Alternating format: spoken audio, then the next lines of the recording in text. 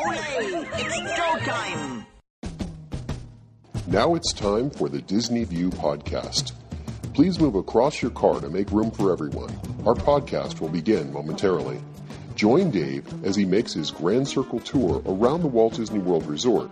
Dave is a dreamer and an engineer who enjoys the magic and wonder of it all, but understands Disney's place in history and respects the legacy that's been left. Come along and hear Dave's thoughts about Walt Disney World and see it through Dave's eyes.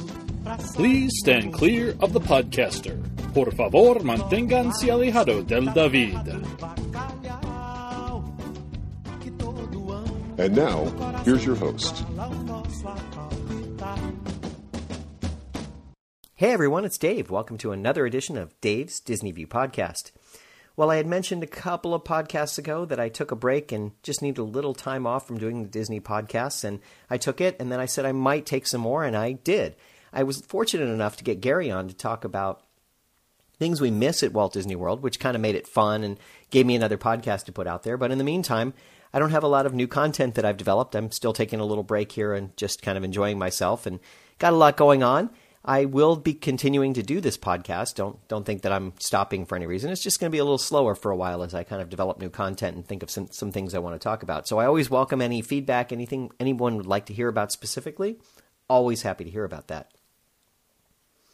Well, in the meantime, I did take a trip up to Walt Disney World a couple of weeks ago, and I wanted to provide sort of a trip report, sort of a recap of some of the things that I saw and some things that are going on. So if you'll indulge me for a little bit, I'll give you some updates on some of the things that were happening.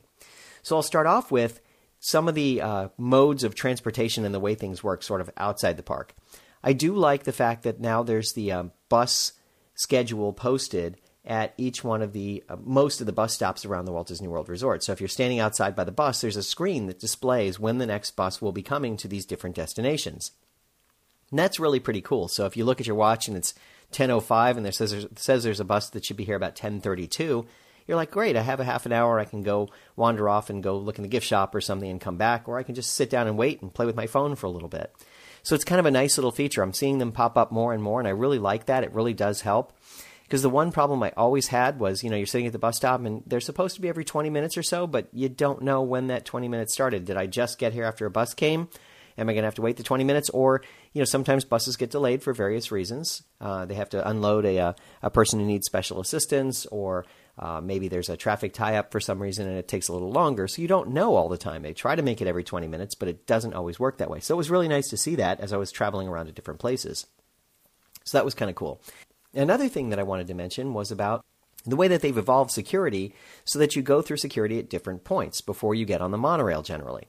So the monorail now is a more protected vehicle. Now, there are a lot of reasons for this. One is, of course, that it's up on a rail like that, so it's hard to evacuate people and hard to get things out if something were to happen.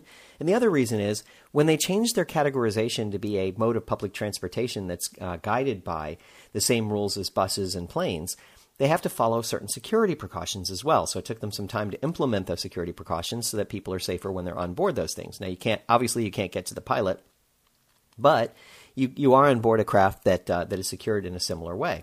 So they move the security checkpoints out further.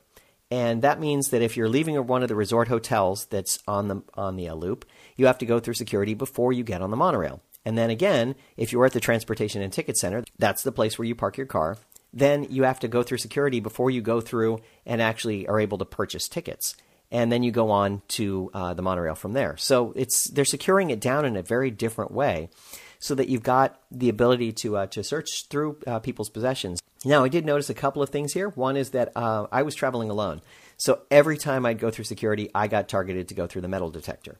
Good, bad, or indifferent, I'm happy to do it. It's not a big deal. It's an easy thing. You get your bag searched, and then they go, excuse me, could you walk through the metal detector? So I did. But being the lone guy walking through, they pretty much stopped me every time to go through the metal detectors.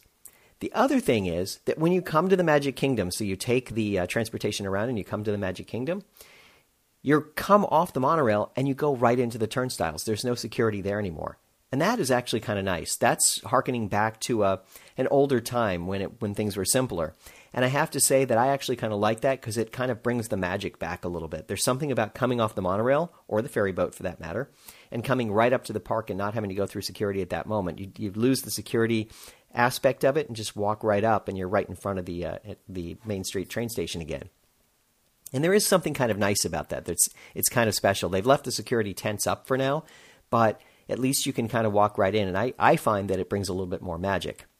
Now, on the other side of it, I had a little interesting moment where I had to stop and think about why this worked this way.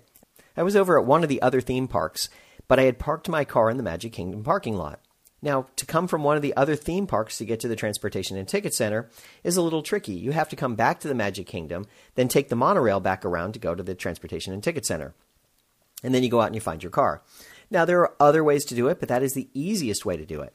So I actually took the bus back and was sitting at the bus loop over by the Magic Kingdom. And to get to the monorail, I had to go through security. It was kind of odd and felt a little awkward. I get it, because you're trying to get back to the monorail, so they have to protect the monorail. But it just seemed kind of weird that I had to pass through security as though I was going in the Magic Kingdom and then go back and go on the monorail. It was just a kind of an interesting little twist there that I hadn't counted on because of the way that they set it up. Again, not a big deal, just kind of odd.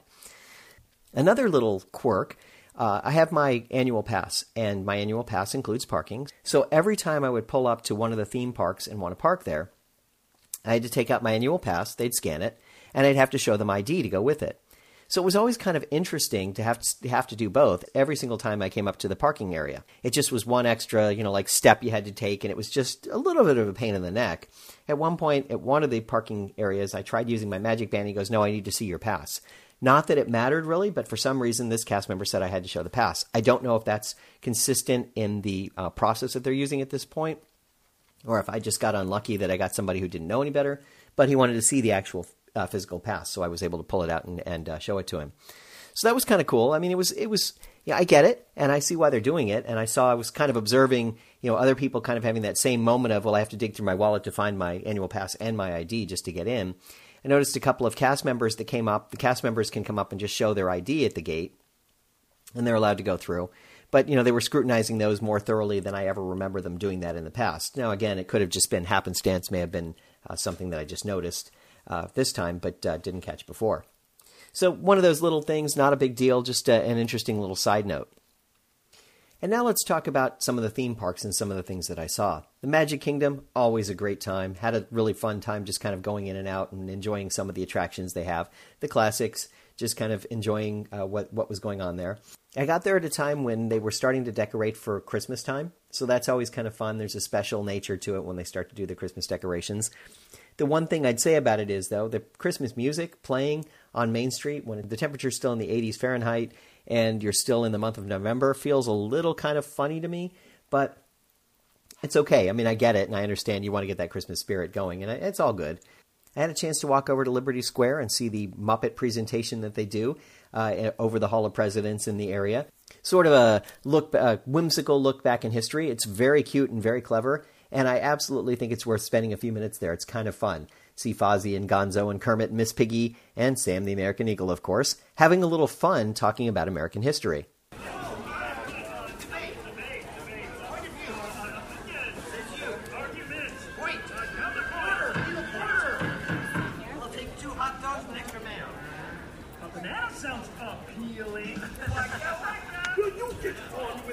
Okay, Sam. Guys, look, let's get down to business.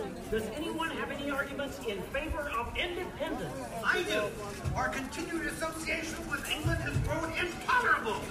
King George has altered our government, enforced cruel repression, and abolished our rights. Wow, nice job, Gonzo. How did you remember all that? I stapled it to my arm. Yeesh, that's gonna be fun. Okay, now, does anyone have any arguments in favor of England and King George? Boo! No King George! No King George! No King George! No King George! No King George! No King George! Did someone call water? Piggy, what are you doing here? I told you there's no part for you in this show. Of course there is. After all, who better to play royalty than what? All Mickey, women aren't kings, they're queens. Fine! All hail Queen Georgette! Good grief. I protest! This is not historically accurate. The king was not at the Congress. You got a bear playing Ben Franklin. And doing a great job at it. Let's hear it for the bear, huh? Go Fozzie, go Fozzie, go Fozzie, go Fozzie. Stop that! Fozzie, Guys, go can we Fozzie. continue, please? Sorry. King George, Queen Georgette, you are not a good ruler. Who? What? Yes, you. You mistreat the colonists. You raise taxes. You are drunk with power. You might even say she's intoxicated. Queen Georgette, can't you see? The colonists are angry. We are angry. The colonists are irate. We are irate. The colonists are revolted. We are revolted. Say that again. We are revolted. Sorry. And given that the Hall of Presidents is still closed, it's a great opportunity to get that little nuance to American history while we continue to wait. I did get to ride on the Jingle Cruise. That's the Jungle Cruises overlay with some Christmas thematic things. And they have all new jokes and some new things that I had never heard before. So it was a really good time. I totally enjoyed myself, and I had a very interactive skipper. So it was a lot of fun. I made a video. I'll put a link to that video on my show notes page. It's a lot of fun. And if you don't get a chance to see it, it's a fun way to kind of look at it as a different ride. It was a very different attraction that day, seeing it as completely the Jingle Cruise. He had a lot of one-liners and puns that I thought were pretty good. Turning to the studios, the one thing I really wanted to do was spend a little time looking at where Star Wars Land lays out in the schema of everything that's there. And so I spent a little time kind of walking around, and you can see the new archway that they're building sort of between Muppet Vision and where New York Street used to be. So it'll kind of head into the Star Wars Land. You can see the construction cranes. There's plenty of them. There were a plethora of them that are back there. And you get an opportunity to kind of see the buildings being constructed. And if you have an opportunity to come around behind some of the backstage area, because some of the buses go back that way, you can see a little bit more as they come around. And you get an opportunity to see sort of what it looks like and how it's coming together. Now, thematically, I'm not sure how this is going to work. You've got Star Tours in one area, and sort of behind it is the Muppet Vision 3D, and across from that is the Rizzo's Pizzeria, so that's the Muppet area. And then sort of to the right of that is the entrance to Star Wars Land. So the Muppet Vision entrance is kind of right by between where the Tatooine Traders is and Star Tours is, and where the entrance is to Star Wars Land. It's kind of a weird mix, and I'm not sure how they're going to overcome that. What they may do is they may open up back by Echo Lake, if you go around where the giant dinosaur is, and around by Indiana Jones. They may make another pathway that goes around over toward where Muppet Vision is, and then put a wall up on the side of Muppet Vision where you'd go into it today. So that way, the only way to enter Muppet Vision would be around the other side over by where Indiana Jones is, and kind of cutting around behind where Star Tours is, sort of. It's the only way I can think that they could do it and make it work and make the thematics work. But I give Disney all the credit because I'm sure they'll figure it out. You just don't want to lose the aesthetics of it because you're trying to enter Star Wars Land, but Star Tours is too far away from where it is currently. It's also entirely possible that the Muppet Vision attraction could close and be reopened in some other incarnation elsewhere in the park. That's entirely a possibility. It may fit better on the other side of the park, over where the animation courtyard is. Perhaps they put something over where they have the launch bay right now, at the end of where the Journey Under the Sea with the Little Mermaid is. Right at the end, there's the launch bay, and at one point it was the animation area.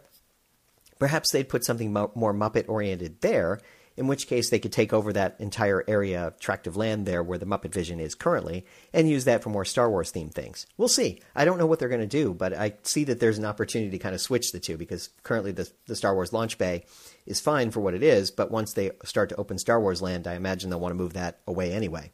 We'll see what they wind up doing. I think it's kind of an interesting little thing that they've got going on as they start to build out and do some things. On the other side of the park, you have the Toy Story Land that's nearing completion. It's getting very close. You can see that it's kind of coming together. There's a lot there. I believe they're going to open in summer of next year. You can clearly see that most of the buildings are done. Most of the infrastructure is done. You can see part of the Slinky Dog track. So you can see it's coming together. That looks very cute. I can't wait to see that open. I think it's going to be pretty neat. So the studios, they're coming along. Right now, there's not a whole lot to see there. So really, at the moment, the main draw is Toy Story Midway Mania. you still have the Indiana Jones Epic Stunt Spectacular, the Muppet Vision attraction, and Star Tours, but I don't know that they have the same compelling interest right now for most guests to go over to the park and spend, half a day to a full day at the park. It's just not as interesting. There are some character meet and greets. There are some other things going on. But overall, I would say that it's kind of missing that oomph for now until they get all this stuff ready. The Mickey roller coaster that they're building in the Chinese theater, that's still under construction too. So there's nothing there at the end of the park. Of course, if you've got little ones, you can see the Journey Under the Sea with the Little Mermaid or the Disney Junior Live on Stage show, and those are both cute, but they're not really compelling if you've got older adults with you. So it's kind of a mixed bag right now, and I kind of can't wait to see what they do there. Oh, I did want to mention too, while they do still have the original entrance still open at this point in time for some guests coming from one direction, most guests are now taken around the back part of the park and taken around the outside, and this is why I was able to see the Star Wars construction, around the outside of the park, and are actually taken to the parking lot from the other side. That will be the new entrance on the other side, so that's coming along. And you can see that there's a ton of construction going on behind there because of the Star Wars-themed hotel. And as you leave the park and you head out toward the parking lot, you also notice that there's a lot of construction going on toward the pathway toward Epcot. And that's because of the new gondola system. You can see all the construction they're doing there and some of the clearing that they're doing. So there's a lot going on in the studios right now. And for the moment, not as compelling for guests unless you want to see one of the shows that I mentioned or just want to go over there and kind of get the sense of what it's all about. But I think in a year from now, it's going to be a completely different story. And then in 2 years from now, it's going to be ridiculous. It's going to be so crowded, I'm sure, and people are going to just want to go there like crazy. Over in Epcot, I had a chance to do some of the Food and Wine Festival. And as always, it was good. It was good entertainment. It was a lot of fun. There was the Remy's Hide and Squeak again this year where you can find Remy in different places and put a little sticker on there. This year, instead of a pin, they were giving away a keychain. I didn't think it was quite as cute as the pin. So I just went and did it for fun. I didn't buy the sticker to go do it. I just kind of found him at every one of the pavilions and just had a little fun doing it. But nothing spectacular there. It was the same Remy's that you've seen before. But very cute when you have to find him at the different pavilions. Now, something I noticed was that it was very much more crowded than it has been at around the same time of year other years. There were many more people in the park, and some of the lines for some of the kiosks that were serving food were unbelievable. You could wait 10 or 15 minutes just to order your food. And it seemed kind of ridiculous to me. I think a lot more of the food was made to order or very special request kind of things, where in the past they were kind of prepared to a large degree in advance, and they had it queued up, and they were just able to kind of warm things as they needed to. In this case, in many of the kiosks, it looked like they were making it fresh. They were just making it as you were standing there. So, yes, the waits were longer, but actually the food was probably a little bit better than it's been in the past. So it was really enjoyable, a good time, got to eat a lot of different foods and kind of enjoy myself. The hardest part is figuring out how much food you want to eat. The food itself ranges in around the $5 range for each one of the dishes that you get. Whether you're getting the appetizer-size tapa thing that you're getting, or whether you're getting a dessert. So the question is, you probably could eat, 3 of those as a good-sized meal, maybe 4 if you're a good eater. So the question is, how many things can you possibly eat over the course of a day or a couple of days? So you have to pick and choose the things that you're most interested in. And I do recommend in the future, if you go, that you get one of the guide maps, or you go and you look online to see what the different dishes are at each one of the kiosks and kind of have a sense of it ahead of time, so that you're picking the 4 dishes per meal that you want to have. So if you're going to be there for the day, maybe it's 8-ish dishes you want. If you're there with other people, you might get more and share a little bit because you get an opportunity to try some more things. Though I did see one couple where there was one dish, I don't remember what it was. I think it might have been the loaded nachos at the Greek Pavilion, if I'm not mistaken. She was eating them, and he asked for a taste, and she said, "No, this is so good. I'm eating it all myself. Get your own." And it was a classic moment of just, it goes to show you, sometimes you don't get to try the other dishes. You kind of have to do something else. But there were a lot of good dishes and some very nice things. One of my personal favorites was the trio of things that they had at the Greek Pavilion this year, and it was a piece of grilled octopus, stuffed grape leaf, and a little bit of feta cheese that was mixed into like almost like a cheese spread. The texture and look of it, and maybe even the flavor a little bit, tasted like pimento cheese to a degree. Nicely done. And it was a nice little trio of things. It was a little bit more expensive. I think it was like $7 or $8. But it was really pretty good. It was totally enjoyable. And they had more kiosks this year than they've ever had in the past. So there was a lot more things, a lot more offerings. Some of them were better than others, of course. Depends on your palate and your taste. And that's why I say it's worth spending some time to look at the kind of things that you want to have before you go in, so makes it easier to kind of walk around and kind of pick and choose some places that you want to stop. Now, on a more personal note, one of the things that I've always wanted to do, it's been on my bucket list. It's the most ridiculous thing. It's going to sound crazy to you, I'm sure. But it was one of those things where I was like, I have to do this. So the first time or the second time I went on Soarin', I noticed that they told you if you were wearing flip-flops or Crocs or any shoes like that to leave them on the floor.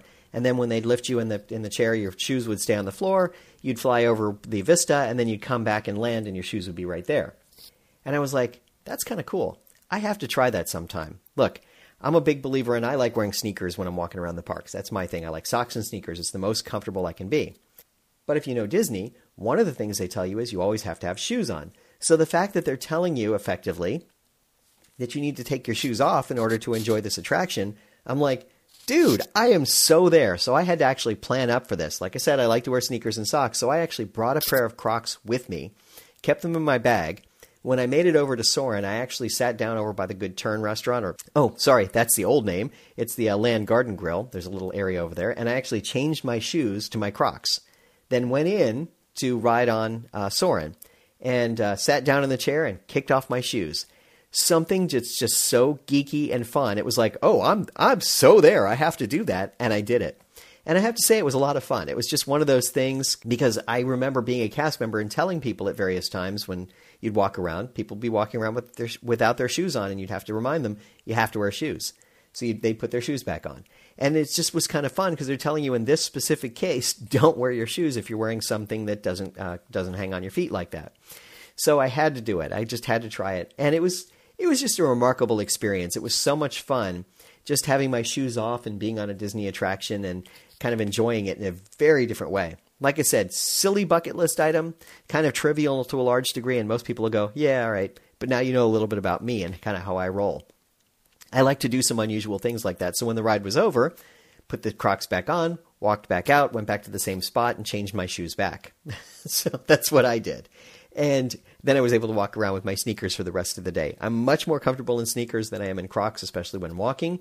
But I love my Crocs for just kind of hanging around the house or doing some, housework or whatever. Like when I have to go on a short trip somewhere to the grocery store or whatever, and I don't have shoes handy, I just throw them on. So they're great for that, but I don't like wearing them most of the time. So for me to be able to do that was just kind of fun, and I really did enjoy it. It was there. I know it sounds so geeky. I'm sitting here talking about taking my shoes off. Sounds ridiculous, I know. But it was a lot of fun, and I got to enjoy that.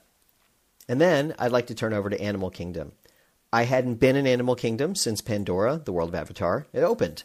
So someone told me the best way to see it was at night. So I actually went there at night the first night I was there and went over and saw it.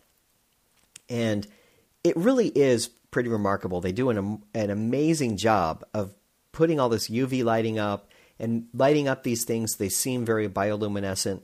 Even the floating rocks that they have there, the way they look at night is really remarkable. They got some lights that they illuminate it in a way that gives it sort of a special feeling. It feels like nighttime, but you can still see the edges of it. They did a really nice job of making it so that you could actually see it up there. And I'm walking around the land and I'm thinking, this is really pretty cool. I walked in the Satu'li Cafe. I walked into the gift shops. Very nicely themed. A lot of fun. Has a certain charm and atmosphere to it. And I really enjoyed walking around it at night. And I made a little video podcast of what it looked like. I'll put a link to it again in my show notes page so you can see what it looked like. It was a lot of fun to kind of hang around and just kind of check it out to a large degree. But I also wanted to see it during the day. So the next day, I actually headed over again and checked it out during the daytime. And again, really nicely themed, well done, to be able to see the vistas and the way they've set everything up, and they've kind of give you the forced perspective and they make you feel like you're in a faraway land. Really, really cool. Now, I didn't ride the Flight of Passage because the wait time on it was ridiculous and I couldn't get a fast pass for it. But I did ride the Na'vi River journey, and It's a hybrid of what you'd call, I guess, Pirates of the Caribbean meets It's a Small World. It's cute. It's clever. The shaman at the end is very nice. But my problem here, and it's the problem I've got with the overall thematics of Pandora, is that I didn't like the movie. I think it's extremely well done. I think it's extremely well themed. But the nature of it is lost on me to a large degree because the movie didn't speak to me in any way. But that's just me personally. I think it's beautiful. I think they did a nice job. I do think it fits in the animal kingdom. You kind of go off when you come in the park and you go past the Tree of Life there. You make a hard left back to where Camp Mini Mickey used to be. And you go back around. And it's so far removed from where Africa and Asia and Dino Land are that you really do feel like it fits in thematically with what they've done at the animal kingdom. And it really does work. It's mostly about a natural environment that's supposed to be on another world. Do I feel like I'm in another world? Not necessarily. It's clever and it's cute, but I don't feel like I've been transported anywhere. Some people might, but I personally don't. But that's okay. That's just me. I liked it. I really enjoyed it. I thought they did a remarkable job of the way they themed it up. And I think it was terrific. It just doesn't speak to me beyond being this beautiful land that they've set up. Now, I did hear many people talking about the Flights of Passage. There was one guy I was talking to for a couple of minutes, and he said, it's interesting. I came in this land, and I was like, yeah, the land is nice, whatever. And yeah, okay, they got a ride where you can ride on a Banshee, yeah, whatever. And he goes, and then I rode on it. And once I rode on it, it was phenomenal, and I couldn't believe the Imagineering they put into it. And it's worth the price of admission right there just to see that. And once you see that, it makes the world kind of come to life in a different way. Now, like I said, the wait times were too great, and I couldn't get a fast pass for it, so there was no way I was going to see it on this trip. But I will see it at some point, and I kind of, having seen the videos and knowing kind of what it's like, I get the sense of what he's saying, but I really want to check it out and try it myself and see how it kind of feels.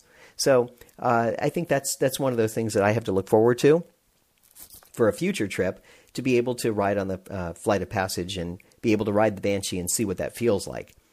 So I kind of look forward to doing that at some point when I have an opportunity. Maybe my next trip I'll be able to squeeze it in. So overall, really enjoyed it. Didn't love it, but I really did like it.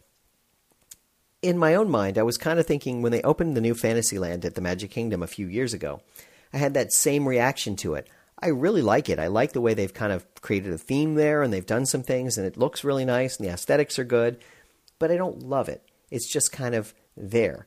But it's a really nicely done job. And again, like Animal Kingdom with Pandora, same kind of a thing. They created something that I don't love, but I really like. It fits in, it works, and it is really nice. Would I recommend you take a trip there especially to go see it? No, but on your next trip, if you have an opportunity to go see it, absolutely, go check it out. It's beautiful. And it is really, really nice. So it's worth seeing. And I was glad I saw it in both the day and the nighttime. It worked out pretty well. I really did get to enjoy that. Now, I did also get to see the Rivers of Light show. And the Rivers of Light is very clever. It's well themed. I think it's kind of nice. It fits in with the Disney specter of shows that kind of tell a story in a way, in a cute sort of way. There's nothing about it that I went, wow, that's spectacular. I want to see it again, but I did enjoy it. And that's, by the way, in case you didn't know, that's the new nighttime show that they have over in the Animal Kingdom, and that's actually located near where you get into It's Tough to Be a Bug. There's an area there where there's a big lake, and there's some seating on the far side of it closer to Asia where you'll actually go and where you actually sit and watch this water show that's going on. It's very clever, very cute, and very nicely done. I also got a chance to see the Tree of Life come to life, which was really pretty cool.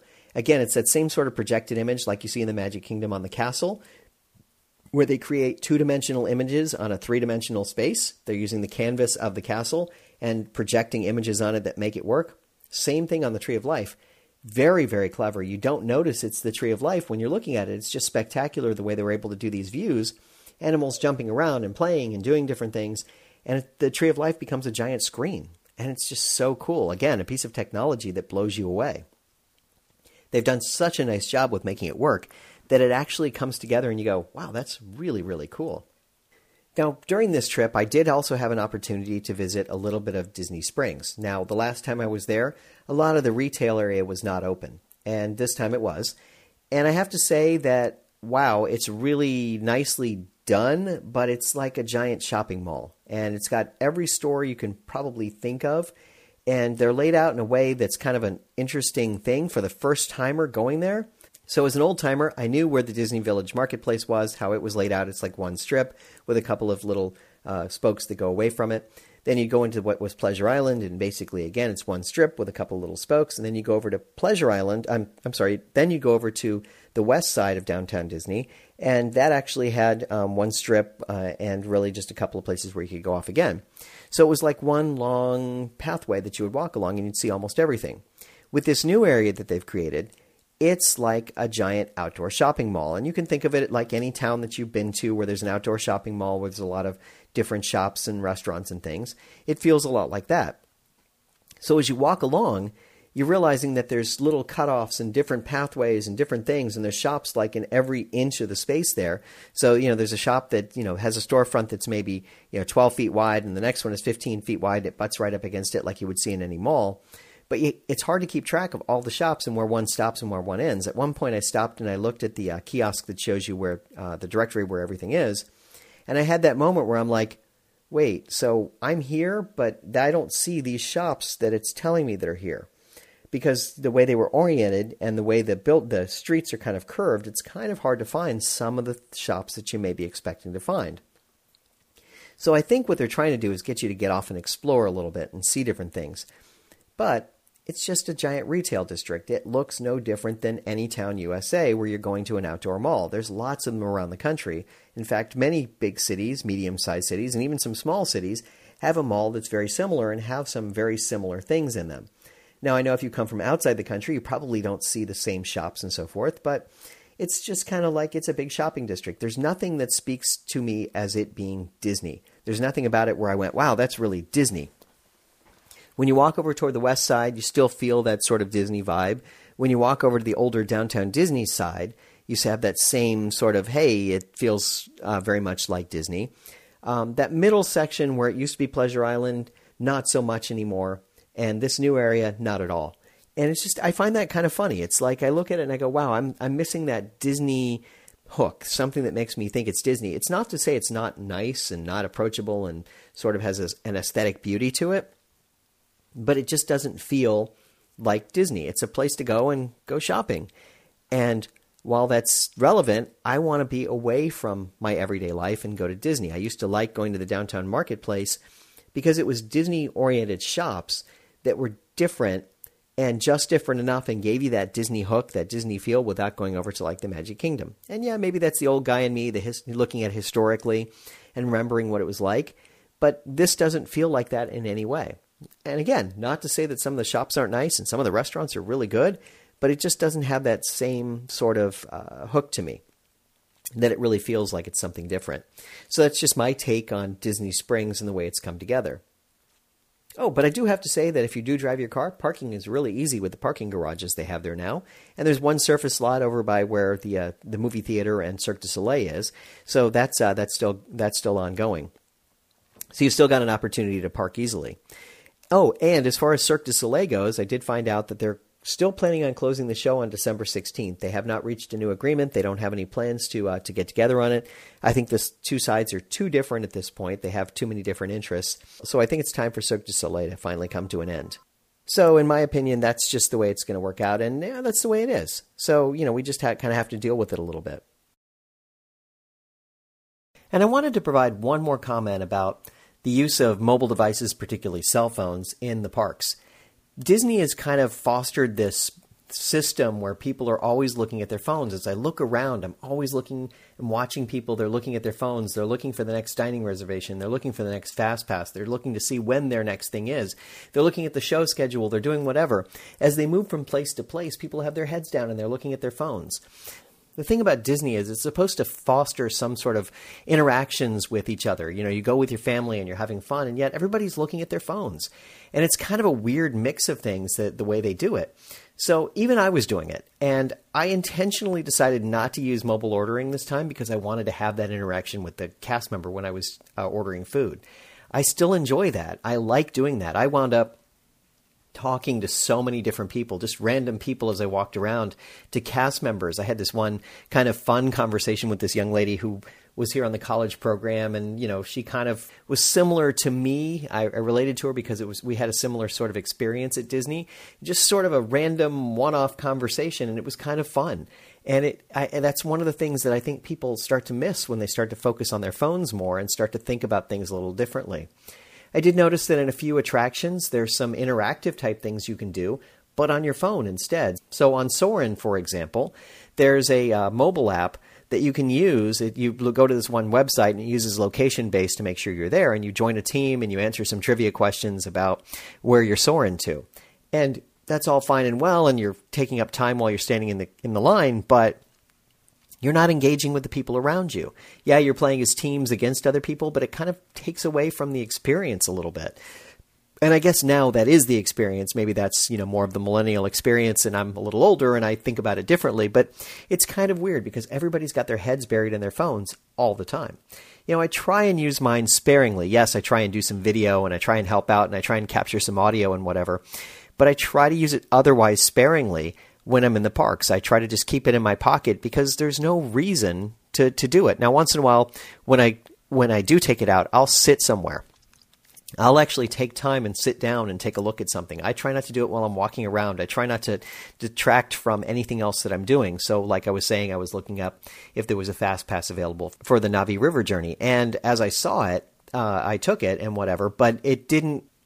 So as I went and looked for fast passes a couple of times, I was sitting there and making a decision to do it, and I actually stopped and took time to do it. I sat down somewhere and enjoyed it. Sometimes you have to take in the experience a little bit more rather than using your phone as a device that you're putting your nose in constantly. We do enough of that as it is. I mean, I do enough of it when I'm not in the parks, and I try to take advantage of the parks the way they are and spend time with family when I'm there and kind of enjoy each other's interactions and just have some fun with it. And speaking of talking to people, I got a chance to chat with Jim. He's the Main Street pianist. He has been at the Disney parks. He's been at the Magic Kingdom forever. He was one of the original cast members. He was there and doing the piano at the end of Main Street pretty much since the park opened. He's a heck of a guy, really nice person. I know him. I got to know him just a little bit when I was a cast member.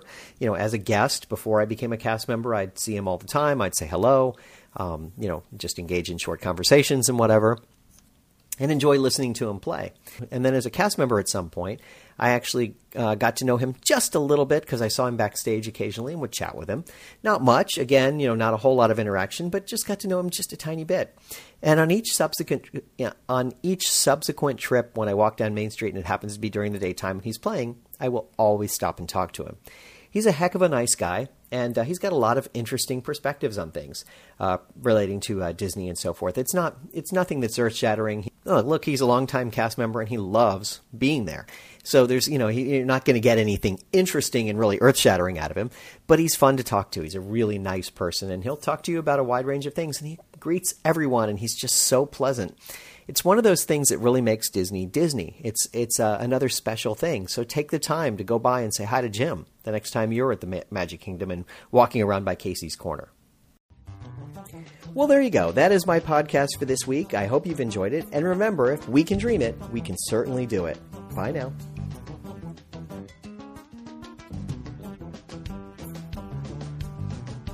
Thank you for tuning in to the Disney View podcast. We hope you had a pleasant stay and arrive home safely. Please remain seated until your ride vehicle stops completely. Then, gather your personal belongings and step out onto the moving platform. And yes, I know it went by so quickly, but don't worry. One of the nice things about traveling on this podcast is that the journey is just beginning. Show notes are available on DisneyWorldPodcast.net. While there, please check out some of our affiliates. You'll also find links to Dave's iPhone and iPad apps. There's an app for pin trading, one for finding hidden Mickeys, and an app for finding and tracking pressed pennies around the Walt Disney World Resort. And you never know just what Dave is working on next. If you have questions, feel free to drop Dave an email at davesdisneyview@gmail.com. Original music you're hearing in this podcast is Oslo Doom by Gilberto Gil. Of course, this is a fan podcast and in no way affiliated with the Walt Disney Company.